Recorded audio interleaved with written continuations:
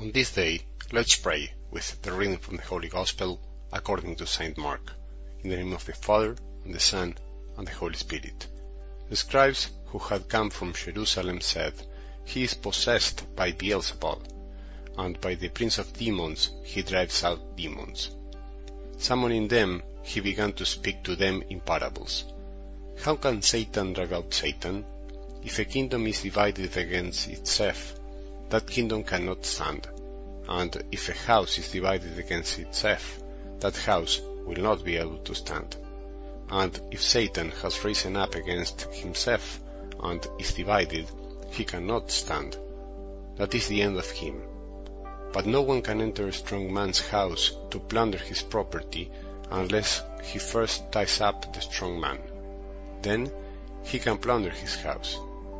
Amen, I say to you, all sins and all blasphemies that people utter will be forgiven them. But whoever blasphemes against the Holy Spirit will never have forgiveness, but is guilty of an everlasting sin." For they had said, "He has an unclean spirit." The Gospel of the Lord.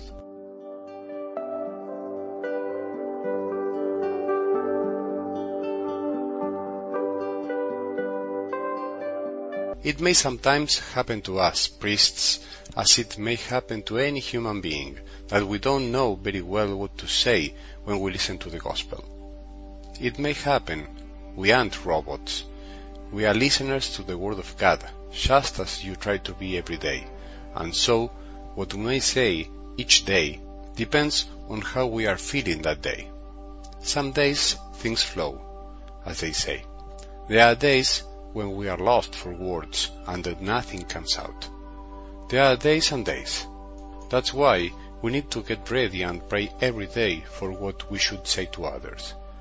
That's why we always need to invoke the Holy Spirit, who was the one who inspired the Word, so that He may help us to say the best we can say in the best possible way, and so that we may not speak foolish words that are not enlightening.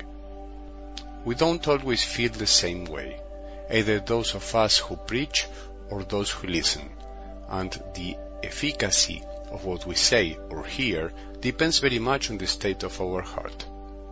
I have often said that listening to the Word of God with a willing, well-prepared heart, in a quiet place, away from distracting noises, leaving our worries aside, is very different from listening to it when our body and heart are focusing on other issues.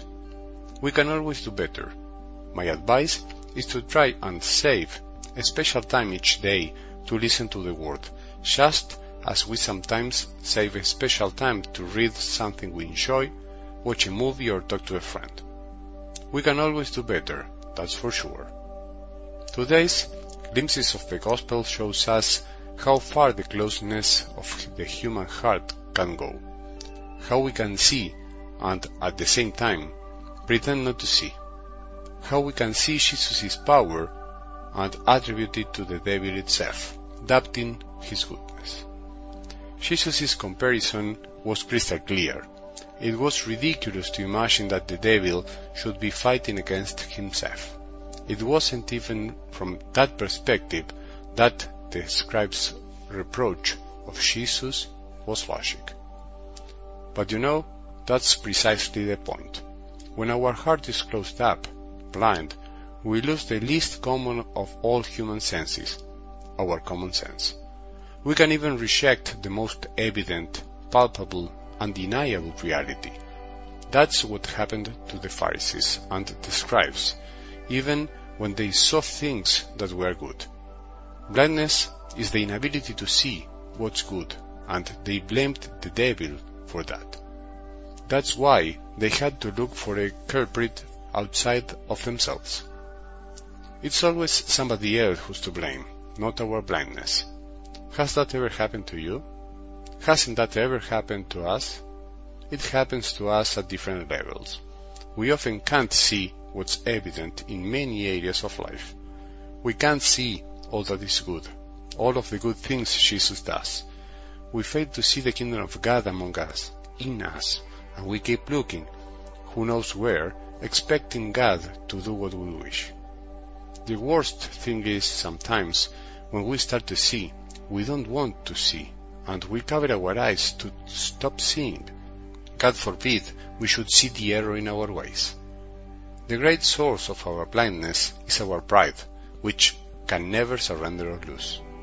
It must always win, no matter what. That's why Jesus says there's only one sin that will never be forgiven, that of the blindness that may lead us to blaspheme against God, denying His action in this world, His mercy, His desire to free us, heal us, forgive us. May God deliver us from such a thing, from seeing His miracles with our eyes and rejecting them with our heart. That never, please. We pray to you, Lord, may that never ever happen to us. Let us pray to Jesus today that He may deliver us from the blindness that leads us to miss out on so many beautiful things in our lives, in our families, in the church, even in this world where there is so much of the kingdom of God. May we have a good day, and may the blessing of our merciful God, the Father, Son, and the Holy Spirit descend upon our hearts and remain with us forever.